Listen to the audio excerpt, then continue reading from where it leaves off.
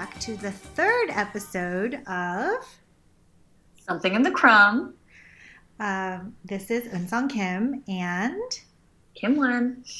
And just as we stated, I think in the previous episode, or in case we haven't, we are going to continue with the theme of discussing various different dramas. And this one, we wanted to talk about the drama that basically came right after Something in the Rain, called One Spring Night. And we're very excited because it's a great opportunity to talk about hate watching. Yes. We were, I think when I initially suggested that Eun-Sung should watch it, it was because we were, feeling the loss of the end of Something in the Rain. It had been a couple of years, and we're like, hey, what is filling this void? And essentially, I was like, oh, here's a new show that is by the same creators of Something in the Rain. Surely it'll be just as good, emotionally compelling, like these complicated characters. And it was a relative disappointment, but we'll get into it. Maybe you want to talk a bit about what the premise is. Yeah, and I should also say, we should also begin by saying, we thought that this was a good opportunity to talk about many different things, but also kind of touch on why knockoffs or sequels or kind of things that are extended culturally oftentimes fail, which is basically how you can think of Hollywood, like the endless sequels, the endless sort of nostalgia for the thing that came right before. The duplicate really doesn't work. Just doesn't work. Not that we don't admire, the kind of replicant or the knockoff in a different kind of sense, but for mass, we're all about Chanel knockoffs. We don't think you should buy the real thing. That's not what we're advocating. Secondary markets only, but but there is, essentially there are a lot of parallels between this show and Something in the Rain, but even just from a very basic production standpoint, many of the actors from Something in the Rain also appear in this series, playing slight variations of themselves, if you will. Yes. So the premise of One Spring Night is that there's a main character who is a librarian, and she happens to meet a pharmacist. And they ain't that the way it goes. Yes. So in the fantasy, you're a librarian and you meet a pharmacist. And I was like, only an Asian came up with this story.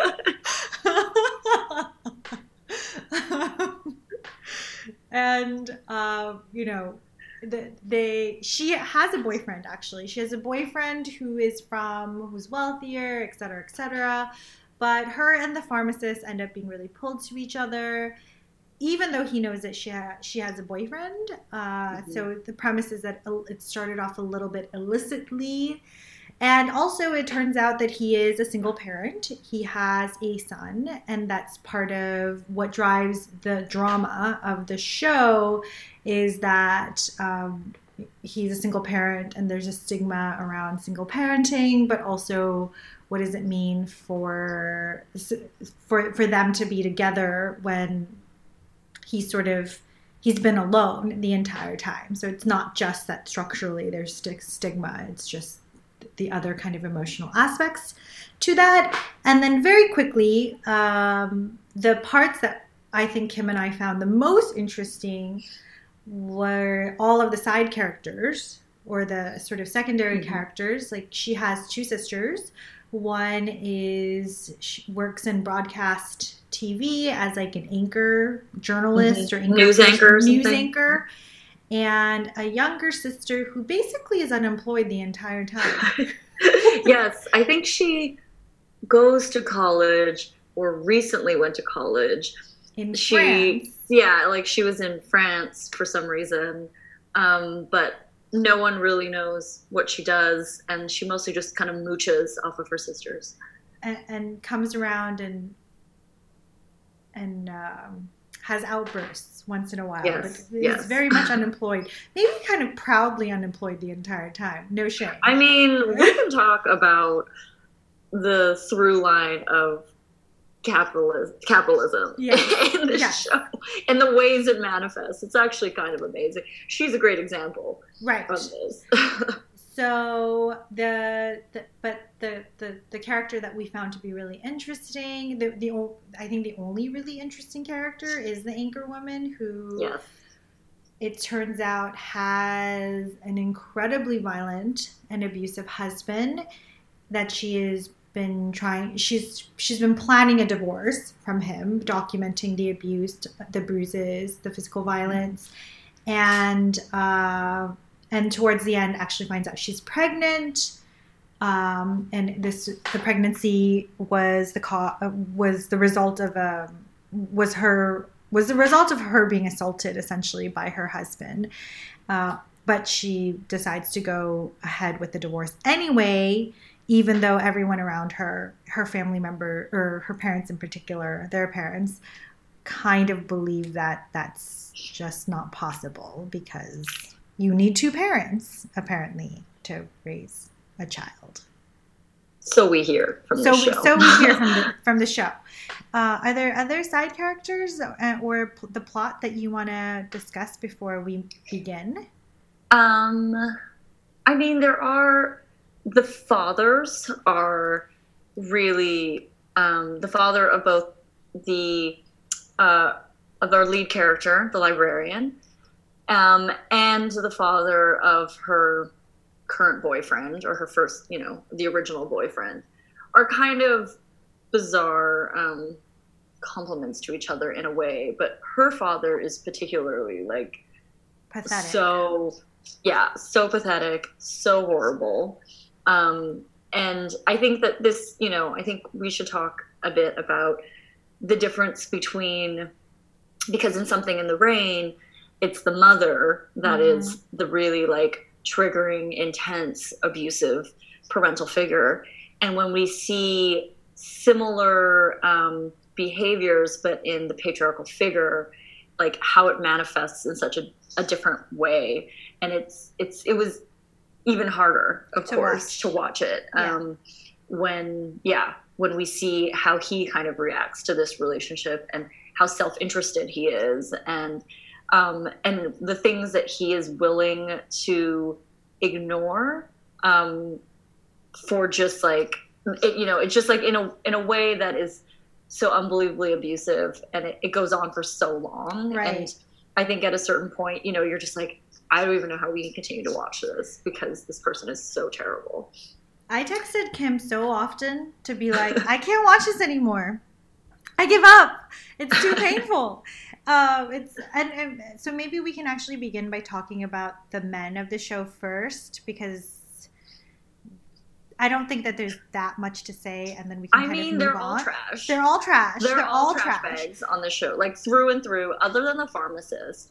And the pharmacist's father is also relatively nice. But I think that we could actually touch on how the pharmacist, too, becomes this kind of, exceptional victim figure. Yes. And who's flat. He's a flat character because he's supposed to be, the one good guy or something. Yeah. He also is kind of miscast, in a way that I think he's a great actor and he was perfect in Something in the Rain, but for some reason in this particular role, I think that they want someone to embody a kind of both intense strength and a kind of sensitivity. And I think, throughout the series, he's kind of shown to be someone that's a very caring father and not as aggressive as some of the other men. And then they try to make him someone that's tougher and kind of threatening this other guy. And it just becomes less and less believable in a way that, again, it's you have to adopt this sort of aggressive way of existing in the world in order to kind of survive in these relationships with these other men. All of the men, though, are unbelievably bad, like unbelievably bad, from the abusive husband, who also for some reason is kind of like friends with the librarian's, you know, gross like rich boyfriend or whatever. And the two of them, like, it's basically a lot of meals of men getting together trying to determine like other women's lives, you know, like they just like meet up, they eat this food, and they're just like, a decision has been made. Like, you will not get a divorce. You are going to get married. You're going to set a date now. Here's your job. You're going to get a new job. You know, like, it's basically they just like make a lot of decisions together, but no one else is ever at that table other than just these terrible men. Yes. As Kim was saying this, because we're watching the show, or we're watching an episode, I'm just noticing just how horrible the dress is once again. We will get to this later, but so a few things about the pharmacist, and then let's say a few more things about the father, and then just move on. MoveOn.org. MoveOn.org. So the pharmacist he is like this, as Kim mentioned, the same guy as Something in the Rain, and I think in Something in the Rain he was like so kind of, he's supposed to come off as like very handsome and cute and attractive, and in this series he's the guy all of the women around him consistently say, you're the type of guy no woman likes, because he lends his friends money and has no expectations that anyone would pay it back. He's kind of a pushover, so he's like Mr. Pushover, as in like he's just like doing things for women who are just kind of not in his life, and it's very confusing. Like the way that he allocates his time is very confusing. Mm-hmm. And then I think that this ends up showing up in perhaps like I think maybe like he has like very poor time management, and I think that this reference, like you're the type of guy that women wouldn't like, is a pretty like Korean, if not Asian thing, where it's like the kind of standards for like the guy who will take care of you, or the guy like the good boyfriend, is not necessarily the boyfriend that expends his energy everywhere else, because then like they don't have anything to give to the few people who might really need it. So that's kind of how I was interpreting this. But that is the guy that he plays, is this kind of almost lackluster pushover. Mm-hmm, mm-hmm. Who did have the only kind of the interesting thing that's supposed to be about him is that like he is a single father because he had a relationship with a woman in college who hid her pregnancy, and then she ran away after she gave birth, and so he just decided to raise his child on his own. Kind of, really, the child lives with his parents, and he lives a little bit away from them so that he could continue working as a pharmacist. And this becomes another sort of topic of concern, like, for him, should he just move back in with his parents? Could he just open up a pharmacy and do this type of thing? Just really, but and that story too, I found it to be really, what's the word, Kim? Like, just the weirdest way to deal with what it means to be a single parent, because he's like such a victim of like extraordinary circumstances and the cruelties of like this woman who would abandon her child. Yeah. I mean, it's funny that you also like, it's just not, because it's like, it's not enough somehow that like you have to, there's some sort of reversal thing going on in which like, it's not simply that he's a single parent, because the way that they talk about in the show, they're always like, you know, he's a single father. He has a kid. And they kind of just like, you know, they do explain to you like what had happened, but it's like when they say that, just saying that he's a single father is like shocking enough. But somehow for the viewer, it's like they've got to throw on all this other stuff to make it like just exceptionally like, it's like, there was this woman and then she like left him, and then, you know, it's just like they had to like really add on like how much you should pity him or something, because it's actually like, you know, I think in a way it's like it is kind of banal, right? It's like he had a relationship, they had a kid together, they split up. Like, you know, like, it's almost like not enough. It's like they really want to try and like, you know, you should feel really bad for him, to really feel bad for him, you know, and it's a little bit over the top, I think.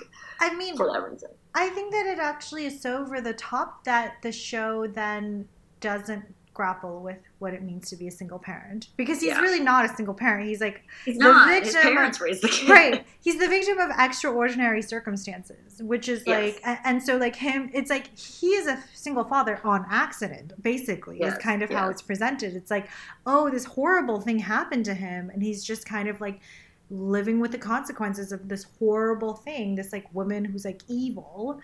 But the other thing that I like thought was really interesting that you brought up, that he's only not a pushover in relation to her, to the librarian's, you know, boyfriend, and then becomes her ex. I mean, those scenes were some of the most interesting scenes that involved men just talking to each other, because he says pretty like the pharmacist tells the boyfriend point blank that he was only really interested in going after the librarian because he saw how mistreated she was by him, and that he wants the boyfriend to understand that he is someone to take seriously. So like, you know, my theory about love triangles overall is, Come on, tell me. My theory about love triangles are that they're really actually homoerotic, in the sense where like the woman is like a transitional object, and it's like two men kind of like working out their feelings and finding a way to really like, this becomes the reason that they have to constantly meet up and like talk, and they get so emotional and aggressive because they're talking about this woman, but she's just like a transitional object for the two of them. Yeah. And I kind of felt like that fit really well in this particular show, where like... Oh, yeah. I think that definitely applies. I think, you know, because it kind of goes from, you know, what seems like, like, oh, here's just like a love triangle. And then, of course, it moves into like woman as property. Totally. You know, the way that they keep like talking about her and like sort of like who basically has possession over her. And that includes, you can throw her father in the mix there too. And the whole thing is about her as property somehow. But then, and then it moves away from that, where they actually openly say it, where it's like, no, I have to go talk to him, or I will go speak with him. And because it's actually about him and I, it's not about you at all. And then the boyfriend even admits it at a certain point, where he's like, look, I just like, it's not even about you, like, it's about her. It's not even about her. It's about like, I'm not going to lose to you. Exactly. I won't lose to you. Yes. Like, and then there's like the whole class dimension thing too, where he just like won't allow it because he thinks that this guy is inferior to him, and he's like, I'm not going to lose to someone who I think is just like a total joke, basically. Yeah. And then we have that, and then we have the father of the librarian, who is essentially, I don't know, like he's so despicable and pathetic though, but he's so pathetic. Like, he's so openly selfish that it's a little bit jarring. Yeah. It's a little like, so something, I mean, he doesn't want his older daughter to get divorced we should also say that the boyfriend's father and the librarian's father know each other because they work in academia together. Yeah. So they're classic of what happens in academia. The boyfriend's father is the president or the dean. Yeah, he's like the chair. They call him the chairman. Yeah, I think he's like a dean or the president of the school or something. And then the librarian's father is just somewhat beneath him in the ranks. It's not clear. I don't think he's a professor, but who knows? Who knows? At some point, I don't think he's a professor. It's kind of like, you know, I think he's some sort of equivalent of, like if he's the president, then he's like a dean or something like that. Right. And I think that, so much of also why he continues to pressure his daughter, or not even pressure, like he actually doesn't even have that much time with her. He just kind of negotiates all these things around her, is that he wants the boyfriend to marry his daughter to basically secure him a position after his retirement, that he has like a position at some foundation. Right. Which you're also like, just retire. Yes, I don't understand. the entire time Kim and I were like, so what is the point of retirement if you can't retire? Like, why do you have to secure employment for your retirement? What is that about? What is that about? But I do think that them being in academia together was supposed to explain why they were both so obsessed with image. So the librarian's father doesn't want his daughter, his oldest daughter, the news anchor, to become divorced because he thinks that it'll look bad on him. Everything, all of the decisions that his daughters make, he thinks is like in relation to his own image. And the image question was supposed to be like, or like the image kind of problem for him was that he felt like he was kind of a public figure of like decorum or something, and then would go home and like badger his wife and 3 daughters into behaving in a way that he felt like would reflect better of him. I mean, he was like a very classic, bumbling, like, aggressive husband. You know, like he comes home, he can't do anything. Nothing. Like basically his wife like makes food for him, takes care of him. Like very often, he's kind of stomping around, and then we'll just be like, is there any fruit? Where's the fruit? And then she's got to like get up. And she kind of has like an exasperated sigh as she like goes into a cupboard and like finds a basket full of pears or whatever and like tosses it at him because he just can't like do it himself because he's just so incompetent. And that's like, another dimension of just like how obnoxious it is. It's like, of course, every other person in your life has to sacrifice in order for you to get this position at this foundation because you sure as hell did not earn it. You sure as hell don't deserve it. But you want everyone else to basically like give their lives to you so that you can have this thing, including basically all the women. All the women, and they do appease him. I mean, I think that there's a kind of he doesn't get it to the end. To the end, he is like the definition of a mediocre dude. I don't even know if mediocre might be kind of a compliment, honestly. Like I think he aspires to be a mediocre dude, but really he like can't seem to process information about anyone else other than his own feelings. He's almost like outraged that other people have feelings. He's like, what are you talking about? Like, I don't even know what you're talking about. Like, only I have feelings. Like, that seems to be like his conversations with particularly the women, but sometimes even the men. So like the word those are like the worst scenes are the ones dealing with his daughter, the oldest daughter who is abused, when basically, I think that the mother, she's kind of complicated too. She has very conflicting relationships with her own husband. But she does, I think, have relationships with her daughters. And she finds out about the abuse first, and as well as her daughter's pregnancy.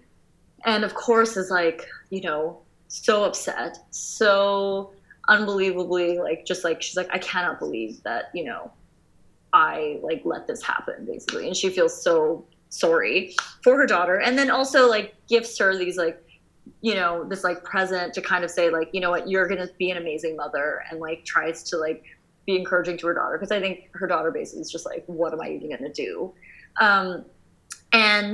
But then when the father finds out, he is just like, well, like basically blames them, for like not taking their marriage seriously enough. And that this isn't what marriage is even about. Like it's not even about love. And then also just says that like divorce is not an option. Right. And that it is your responsibility to work this out. And then the daughter, just like breaks down at a certain point. It's just like, how can you even, like, she's like, I'm not going back to this man. We are getting divorced. And it's actually, it's amazing because there was a moment in which I was like, oh my God, this is not going to end well. Like, she's not, like she's never going to get out. I'm like, this is horrible. Because it's just like, so often with some of these shows too, and the rapid rate in which we consume them, you're like, oh my God, like this abuse. I'm like, you can never extract yourself from it. Like it's not immediate, and it just felt for a long time like she throughout so much of the series, she kept being like, I'm divorcing you. We're getting divorced. Sign these papers. Sign these papers. And then her husband would refuse. And so when her father was just like, you're going to work it out, I was just like, oh my God. I'm like, what is going to happen? And then she just like burst into tears. And she's like, your daughter has been assaulted. Yeah. Your daughter's been assaulted and this is how you respond? And then it kind of is like, he's irrelevant. Like, she's just like, I don't fucking care. I'm doing whatever I want. Yeah. And, you know, goes ahead and like says like, I'm going to divorce him and I'm going to be a single parent. And that actually is what helps her to like really empathize with her sister's position dating the single father, because she's like, that's me. I too am becoming like a shamed parent or whatever. But like, I mean, I do, and this is something that we spoke about before. The librarian's father, I mean, maybe divorce is so unimaginable to him because he would literally die. He would literally die if he was divorced, or if like he couldn't, if women stopped working for him endlessly, compulsively, constantly, he would die. He doesn't know how to do anything. He's pathetic. He's emotionally underdeveloped. I mean, I think he's like a fairly classic narcissist. I mean, that is like the word to describe him. His colleagues think so little of him as well. You know, it's like everybody kind of is just like, ugh, who is this fool? They don't invite him to like gatherings and stuff. The boyfriend's father, you know, the president, chairman, whatever his position, he's always just like, oh God, someone has to call that guy and invite him. You know, like it's just like, ugh, no one wants him around. I think it's amazing though, is that his wife, the librarian's mother, actually like after all this stuff, like says that she's going to leave him and that she's going to divorce him. We never see it happen, but I'm actually kind of impressed that she was like, this is insane. Like, this is where I draw the line. Yeah. She's like, I draw the line when you don't care about your daughter's assault. Yeah.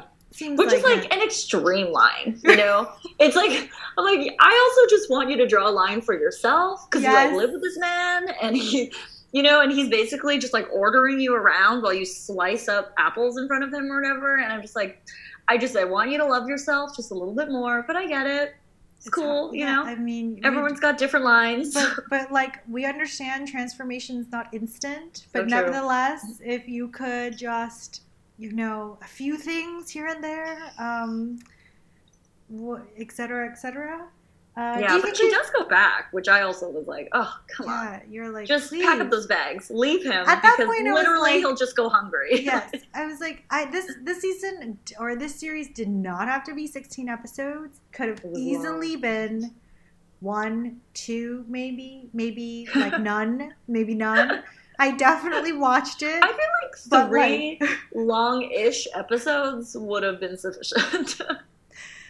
Yes. I mean, anyway, because I think that there was something so like irritating about the way that the show kept pretending like they were doing, it was like undertaking kind of like complex subject matter, but really I actually thought they were playing with or just representing stereotypes again and again and again. You know, and maybe this is like where we move to the women and then never come back to the men unless we have to. But like, you know, starting with the main character kind of onward, it's like none of your revelations are revelations. These are not interesting insights. Versus like, I did actually think Something in the Rain had lots to offer. I mean, okay, this is like a very classic situation of where I think like creators or producers, whatever, really like they completely misjudge like who is the most compelling person on the show. Exactly. You know, and it happens all the time where it's like, you know, you see someone cast in a particular way and it's like it's being set up like this person's going to be the main character, and then it's like, oh, nobody actually cares about this person. It's not good. And I feel like this is an example in which they kind of like made the wrong choice, but then just didn't pivot and just kind of like kept with it, because the lead character is just so flat, you know? Like, I think she's flat in the beginning and her transformation is also kind of flat, you know, throughout. And so you're just sort of like, this should have been about the older sister even, like, which would have been a lot of more of a harsher show for sure. But it's like that transformation and like emotional kind of development was like much more complicated than anything that we get from the lead character. Yeah. She's just like this middle-class woman. She's literally the middle child. She's like Jan, and just like has like her sad bob haircut with her bad bangs, works at a library, very like just like non-dramatic, real nothing burger kind of life. Yeah. And like her biggest problem is basically like ennui. It's like we meet her and she's just like, I don't know, I like have this boyfriend, I've dated him for about 4 years, he's fine, like it's just like no passion, nothing. But it's not like throughout the series suddenly it's like she opens up, she becomes more complicated. It's not like we see her being someone that like was cold and then becomes warm. She doesn't like quit her job or anything. Like it's just like everything is basically the same, and she just chose someone who is more handsome but kind of stable, a burden, but generally just like nothing really happened at the end of the day. Totally. And I think you're so right, because I think it's a complete misreading that Something in the Rain was not exciting because of the main guy character. It was the main actress who actually made that show. I mean, he's eye candy, and he remains eye candy. But, if you give him such a horrible storyline or like such an uninteresting show, he can't really carry it. So then there's that. And then I think when we first started talking about this, you mentioned that her biggest problem too is that she's like a deeply boring person. Mm-hmm. And the main drama of her life is like, do I choose this guy to marry or do I choose this other guy to marry? Which is like kind of classic. It seems like a little bit like very surface level middle class feminism. Like she really believes that her quote unquote agency, this thing that doesn't exist, is going to be decided by and through the man that she decides to be with, which is a completely different way. It's very different from the way that like transformation worked in Something in the Rain, where it actually had nothing to do with the guy. And in fact, the guy left and she continued to transform. And so like, yes, partnership is a part of that conversation, but it's not central. And she actually understands how to like decentralize it, which is like really interesting. Versus here, it's like the entire 16 episodes were just like, well, this guy is rich, but like he's boring too. And this guy is like not that rich, but like really cute. Like, and it's just like this, and I think that this is the thing, is that like I am really interested in characters always, and people always, that appear to have like a kind of normative, even heteronormative existence. But then like the more layers you peel back, like the more sort of like, I don't know, like isn't all of the complications our interiority essentially. But with her, every layer, it was just like, it was presented to you like, this is a very average person. This is supposed to be Miss Relatable, Miss Middle Class Relatable. And the more you peel back this person, the more you see that this person is exactly the stereotype that you believe she is, which is she's just interested in trying to figure out who to marry, which is actually fucking insulting. And it's really like, it's a pretty misogynistic take. And I know it was written by a woman, but I'm just like, well, like, I don't think that means anything. I don't think that like you being a woman means that you're exempt from, misogynistic fantasies. But like every layer, it was just like her being like, well, I think this guy is like more for me. And it's just like, nobody cares. Nobody cares. Oh my God. Well, yeah. And she unfortunately actually, just like kind of leans into the fact that she is property in this weird way, where, I think that, like all of her decisions are basically just, is it this man or this other man? It's not, in Something in the Rain, obviously, like she chooses herself at the end of the day. And she kind of like decides that she has to be the reason why she basically gets up in the morning and like cares about herself as a human being. And I feel like, yeah, she's constantly just like, should I marry up or not? And she also like, I don't know, it's almost as if she's constantly asking for permission from different men in order to just like officially make choices in her life still. You know, like she has to go to her ex-boyfriend's father to like grant permission for them to finally break up because the boyfriend won't grant permission for them to break up, which is like also a whole other thing where they talk about a lot where it's like, you know, she broke up with him, it's over. And he's like, I don't accept it. And somehow it's like, is that how that works? Like you both have to accept it? I don't know. I think if one person is like, I'm done, I'm not dating you anymore, I don't think you're dating anymore. But like she has to like, it's like multiple episodes where it goes on where it's like the boyfriend doesn't grant permission, so they're somehow still dating. She's got to go to his father. He doesn't grant permission. He's just kind of confused, hires a PI to figure out why she doesn't, like, she's trying to get out of this. You know, she doesn't want to marry him. Her father is like, absolutely not, doesn't grant permission, says you're going to marry him. It's just like, just make a choice, lady, and just leave. And she just, it's not really about, like, it's just constantly her kind of, like, working within that system and being trapped within that system.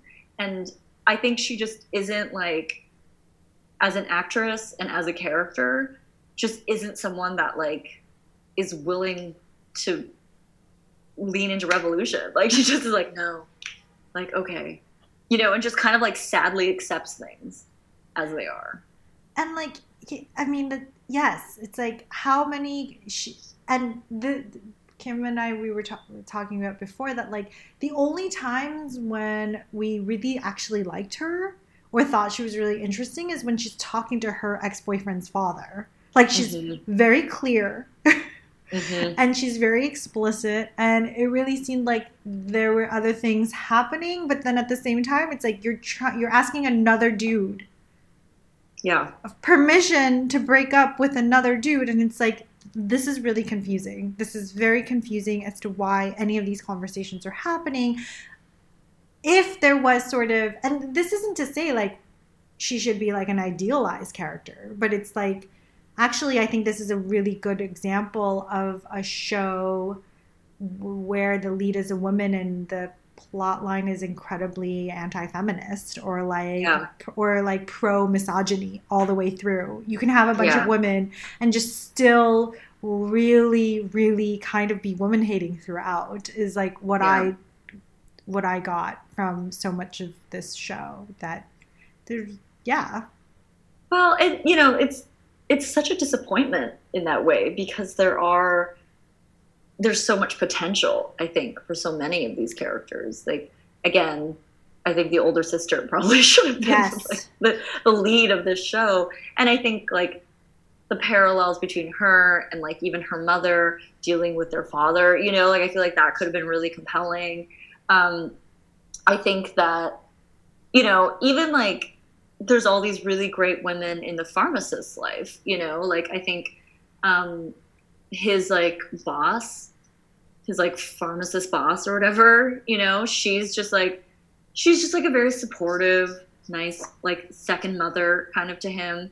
But it is, like, I think it kind of strikes, again, of, like, a lot of similarities between the pharmacist and the lead character of Something in the Rain. Right. Because they're both, like, these, these, like, men that also have had to, like, mature quickly, but then also are still inherently, like, really immature about a lot of things. And so he has, like, these multiple mothers, basically, that kind of, like, have to, like, help him with his evolution. He is also very repressed.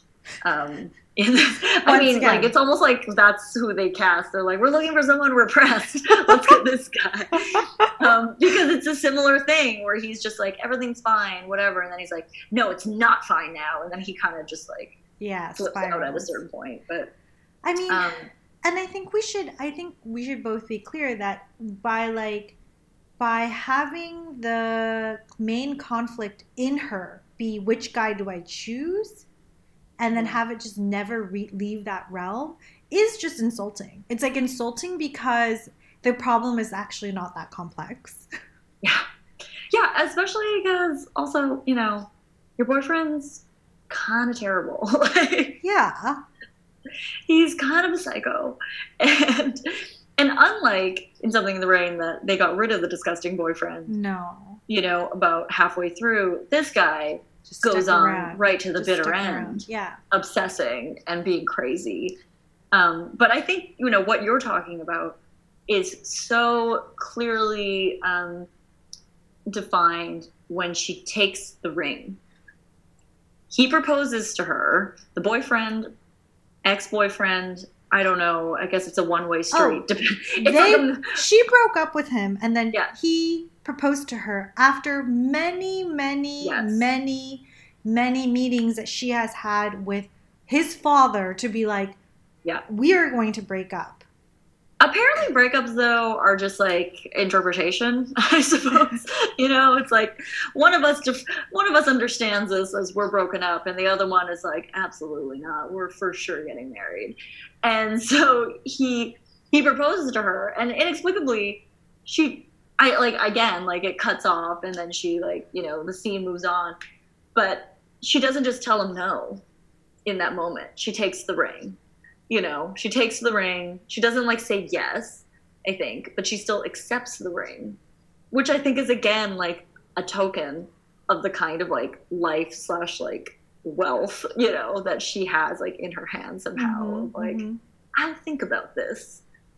I'm going to take this home and think about this. As, like, that is the choice that she's making. Exactly.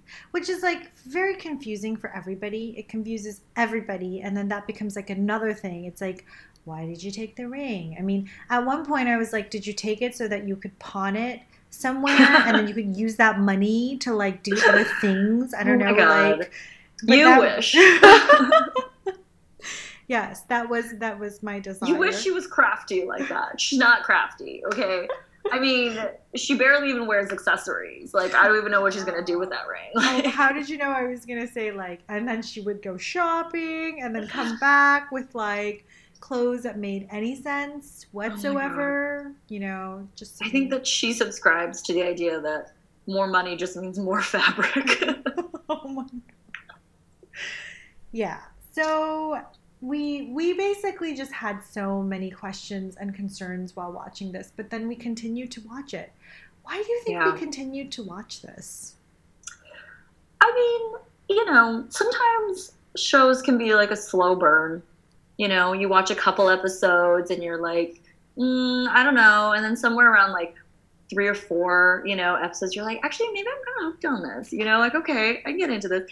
I do think that there are, like, it's really, you know, I tried to imagine the lead actress as someone else, which I think also helped, because I think that it's not a completely irredeemable premise. You know, I think that it's not that extreme, but there's just, like, I think that there were some tweaks that needed to happen. And I think because she particularly is such, like, a drab person, it just, like, makes the misogyny just, like, so much more oppressive. Like, heightened. It's just like, you know, because it's like, in Something in the Rain, it's like, she's, like, abused a lot. And you're like, oh my God, like, this is really hard to take. But you can kind of, like, feel, like, something bubbling inside of her, like, some sort of inner strength that you're like, no, we're going to see this through. Like, she's going to get it together, you know? And then I think in this one, I'm just like, oh God. Like, I'm like, you're so sad. Like, I don't know. But she also, you know, actually, I think technically is less sad of a character than her lead character, you know, but somehow just evokes more sadness. I don't know. In this series. And I should also say, like, I did hate watch this, but it is still a better caliber of a show than the majority of the shows on in the U.S. Like, let's be clear. True. Many, like, I mean, many there levels. There were still a lot of good lines. Yes. Lots of good lines, lots of still ways to critique capitalism and even Yes. heteronormativity and so forth. So I think there's a lot of potential here, but maybe there was something about, and I wanted to finish it. I do sometimes give up in the middle. I'm like, I can't do it anymore. Yeah. I think one of the best things about the show is that it really delves into this idea of selfishness. Yes. Right? Like human selfishness. And they're all selfish to varying degrees, and how we also define selfishness, like in a sense that like, is it selfish that I just like want to marry someone that I love? Yeah. Is it selfish that I want to be happy? Is it selfish that I don't want to be assaulted? Is it like it's just like all these different dimensions of like selfishness and like perceptions of selfishness. But like, and I think this is like, one of my favorite screen grabs is the father of the boyfriend, who's just like, humans are all selfish beings anyway, huh? And it's like, yeah, like, def are, you're right. But it's all about selfishness. That's totally true. But I also think for those of you who are listening, the tens of thousands that we know. The tens of thousands. We should also say this is not a 2-part podcast. This is a 1 part. This is it. This is our one and only take about one spring day or one spring night or whatever. And we're moving on. We too are moving on. We did have thoughts. We wanted to express them, but we will then move on to something else. Probably Crash Landing on You. Yeah. Yes. Obsessed. Can't wait. Yes. Since we're watching a scene right now where we're in the pharmacy, can we just talk about the pharmaceutical industry in Korea? Because, like, there's, like, I don't know what's going on in the show, but everyone just, like, takes a lot of vitamins. There's a lot of medication stuff going on. Like, this isn't, like, some West Coast hippie shit, where people are like, just drink ginger tea. Everyone's like, you don't feel well? Go into the pharmacy, and they buy like bags of like pills, and everyone's just like popping pills. You're studying, take all these vitamins. Oh, at one point the younger sister steals a bunch of vitamins to give to her crush to somehow like help him study. And that's, I guess, a type of love language. I don't know. Stealing is a love language, everyone. It's true. Also true. I mean, the Korean pharmacies did remind me, and I always like going into pharmacies when I am in Korea, but it reminded me of like pharmacies, like they always remind me of like French pharmacies, or like you've told me about like Canadian like pharmacies. Shoppers Drug Mart. Yeah. Exceptional pharmacy. Versus like I don't think that the U.S. for all of its like neoliberal capitalism has any aspirations to make the pharmacy seem like a place to be. Oh my God.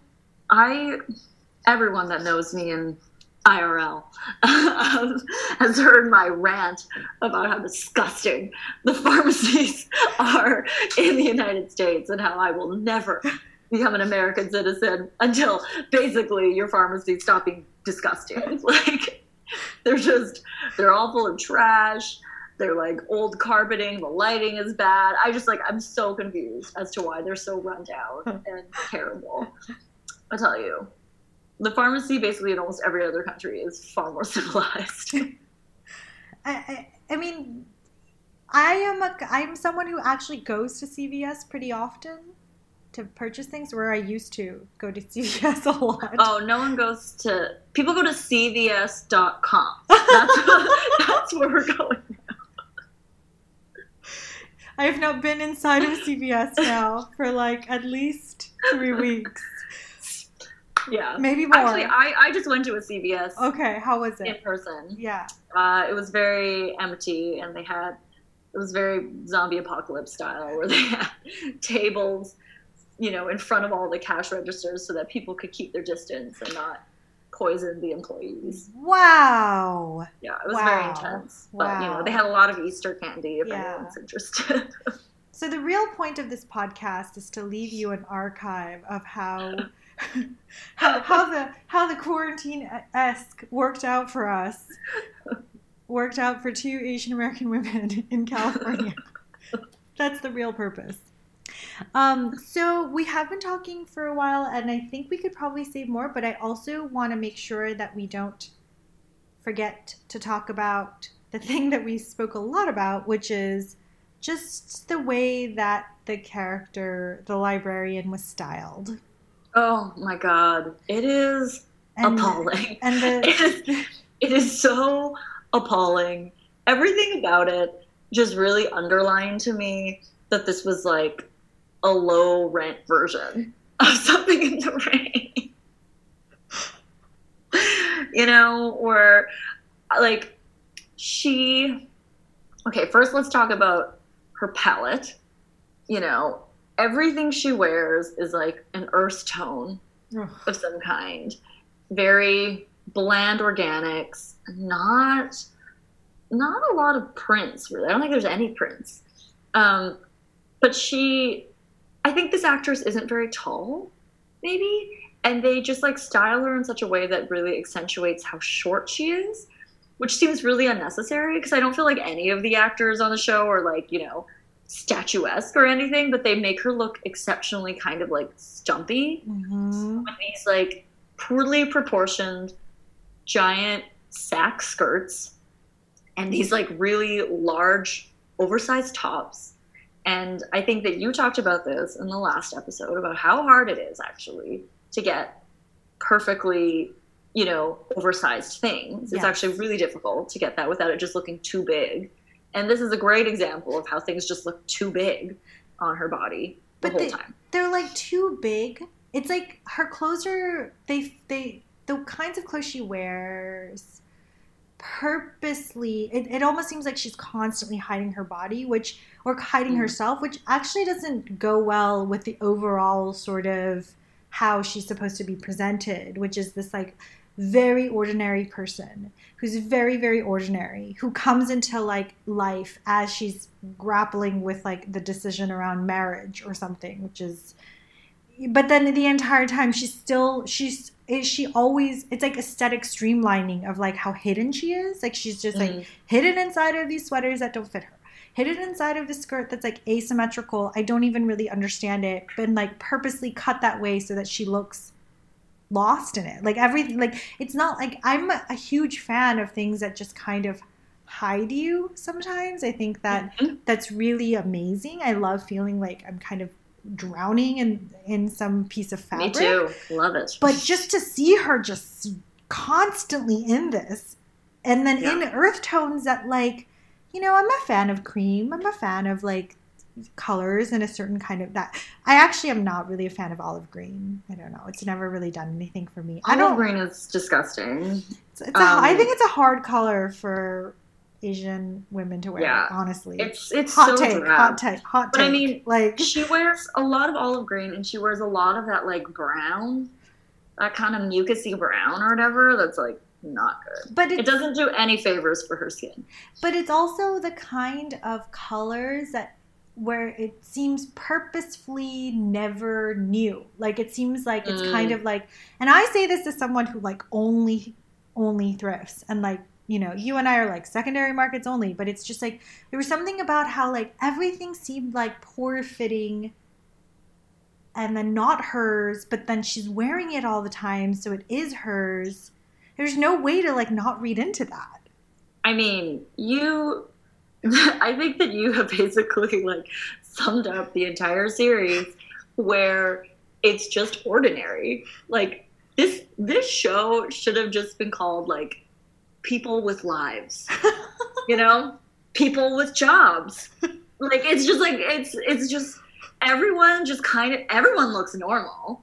Everyone just like the scene that we're watching right now. Where it's like those are just regular jeans. Just a regular top from like fucking Sears or whatever. Like everyone just has like regular lives. Like there's nothing actually happening, And there's like a scene in the beginning where they all ask like, "What do you do? What do you do?" And they're like, "I work at a bank."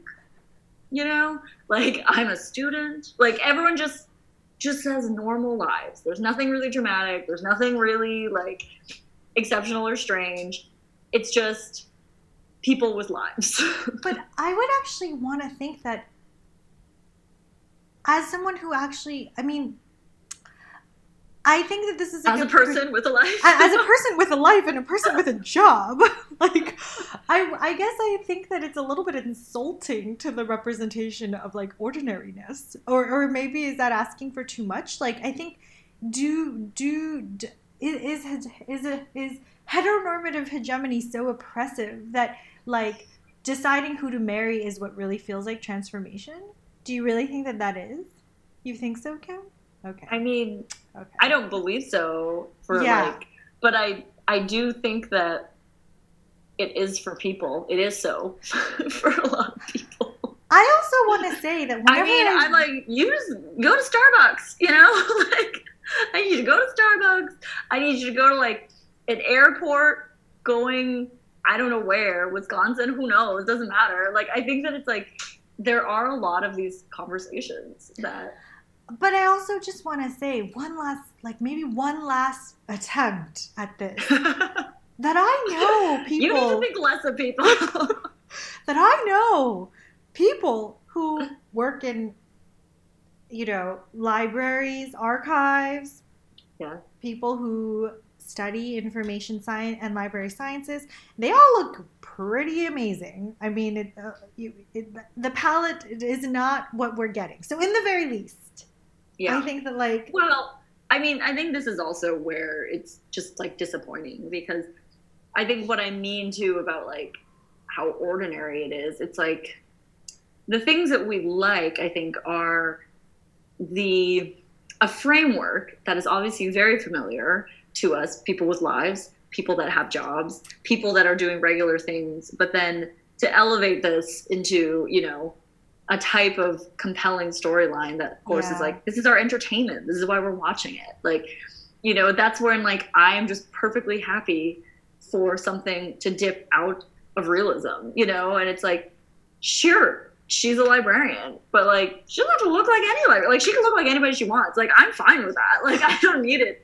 Like, this is like not why I come to this show, is because I like, it's like, that's already real. Like, I already know what that is. So I think that in this way, it's just like, it's just so deeply ordinary and so perhaps very accurate to just like what people's lives are generally in a very like non-dramatic, average way.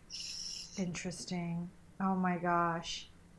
You don't think so? You think everyone's lives are like amped up? No. I think you're right on so many levels, but I just think like, I think that I will just maybe always want more, and I think that that's what you're saying. Yes, you should want more. I want more. I want more. I don't even believe in representation, and I want more from it. So or like,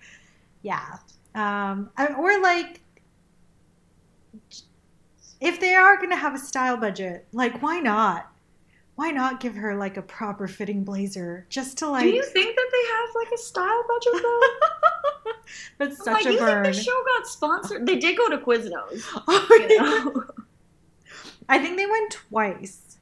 Yeah. Twice did they go to Quiznos. Shocking. Yeah. Shocking. Yeah. There's a lot of quizzes. They do eat a lot on the show, actually, quite a bit. There's a lot of grilling. Yeah. So, a lot of late night eating. Kim is currently watching my Love from Another Star, or My Love from the Star, and it turns out that is a show pre-Subway in Korea. So pretty exciting. But the next show we're going to talk about, there's a lot of Subway. There's a lot of Subway. Like, North Koreans go to Subway. Like, it's just like, it is what it is, everyone. The things that we learn about North Korea every day. It's amazing. Basically, all we know about North Korea is from this series. Literally. What else does anyone know? Yes. Is there anything else that I'm missing about the fashion? Oh, we do have a ton of Poshmark links. Poshmark is made for the show. As we discovered when we were researching versions of her sad clothes for you to acquire better options. It's just, Poshmark is made for her. This is what I mean, though, about Ordinary. I actually feel like she's just, like, perfect, She's like a Tom Clancy novel or something. What was Something the for name everybody. What was the name of the designer who just basically exclusively made for her? Allie Golden, Bay Area, I think. Yeah. Fascinating. I was like, West Coast. I bet this look is gonna work on West Coast. Like kind of hippie, but not. Like yeah, sister wife wife-esque palette. Yeah, that is a West Coast look. Yeah, natural, breathable sister wife. Yes. But so we will link those below, and maybe, I mean, if you disagree with us, you can email us.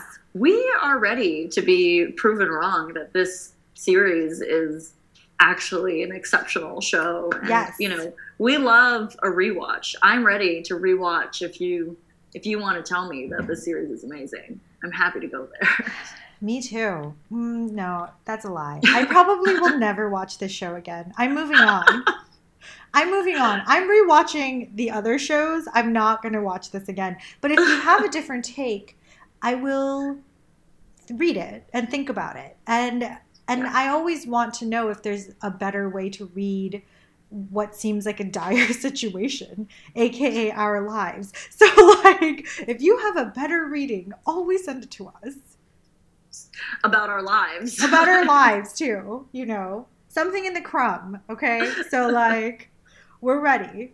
But the next 2 episodes will be on Crash Landing on You. We're so excited. It's amazing. Please start watching now. It's on Netflix. We're going to just stream them all. We're like recording these and uploading them and recording them and uploading them. So get ready. Next week will be like really jam-packed. Yeah, we're maintaining a very healthy pandemic rhythm here. Where we do things in the morning on the computer that make us a little bit sad. And then we do things in the afternoon that also make us a little bit sad. And then we pretend like we're going to go for a jog. Sometimes we do. And then we meet and record these podcasts for you. We don't really know who you are. So you could also let us know who you are. Yes, we would love that too. Yes. But in the meantime, see you at Poshmark. Let us know if you win a bid. Bye, everyone. Bye.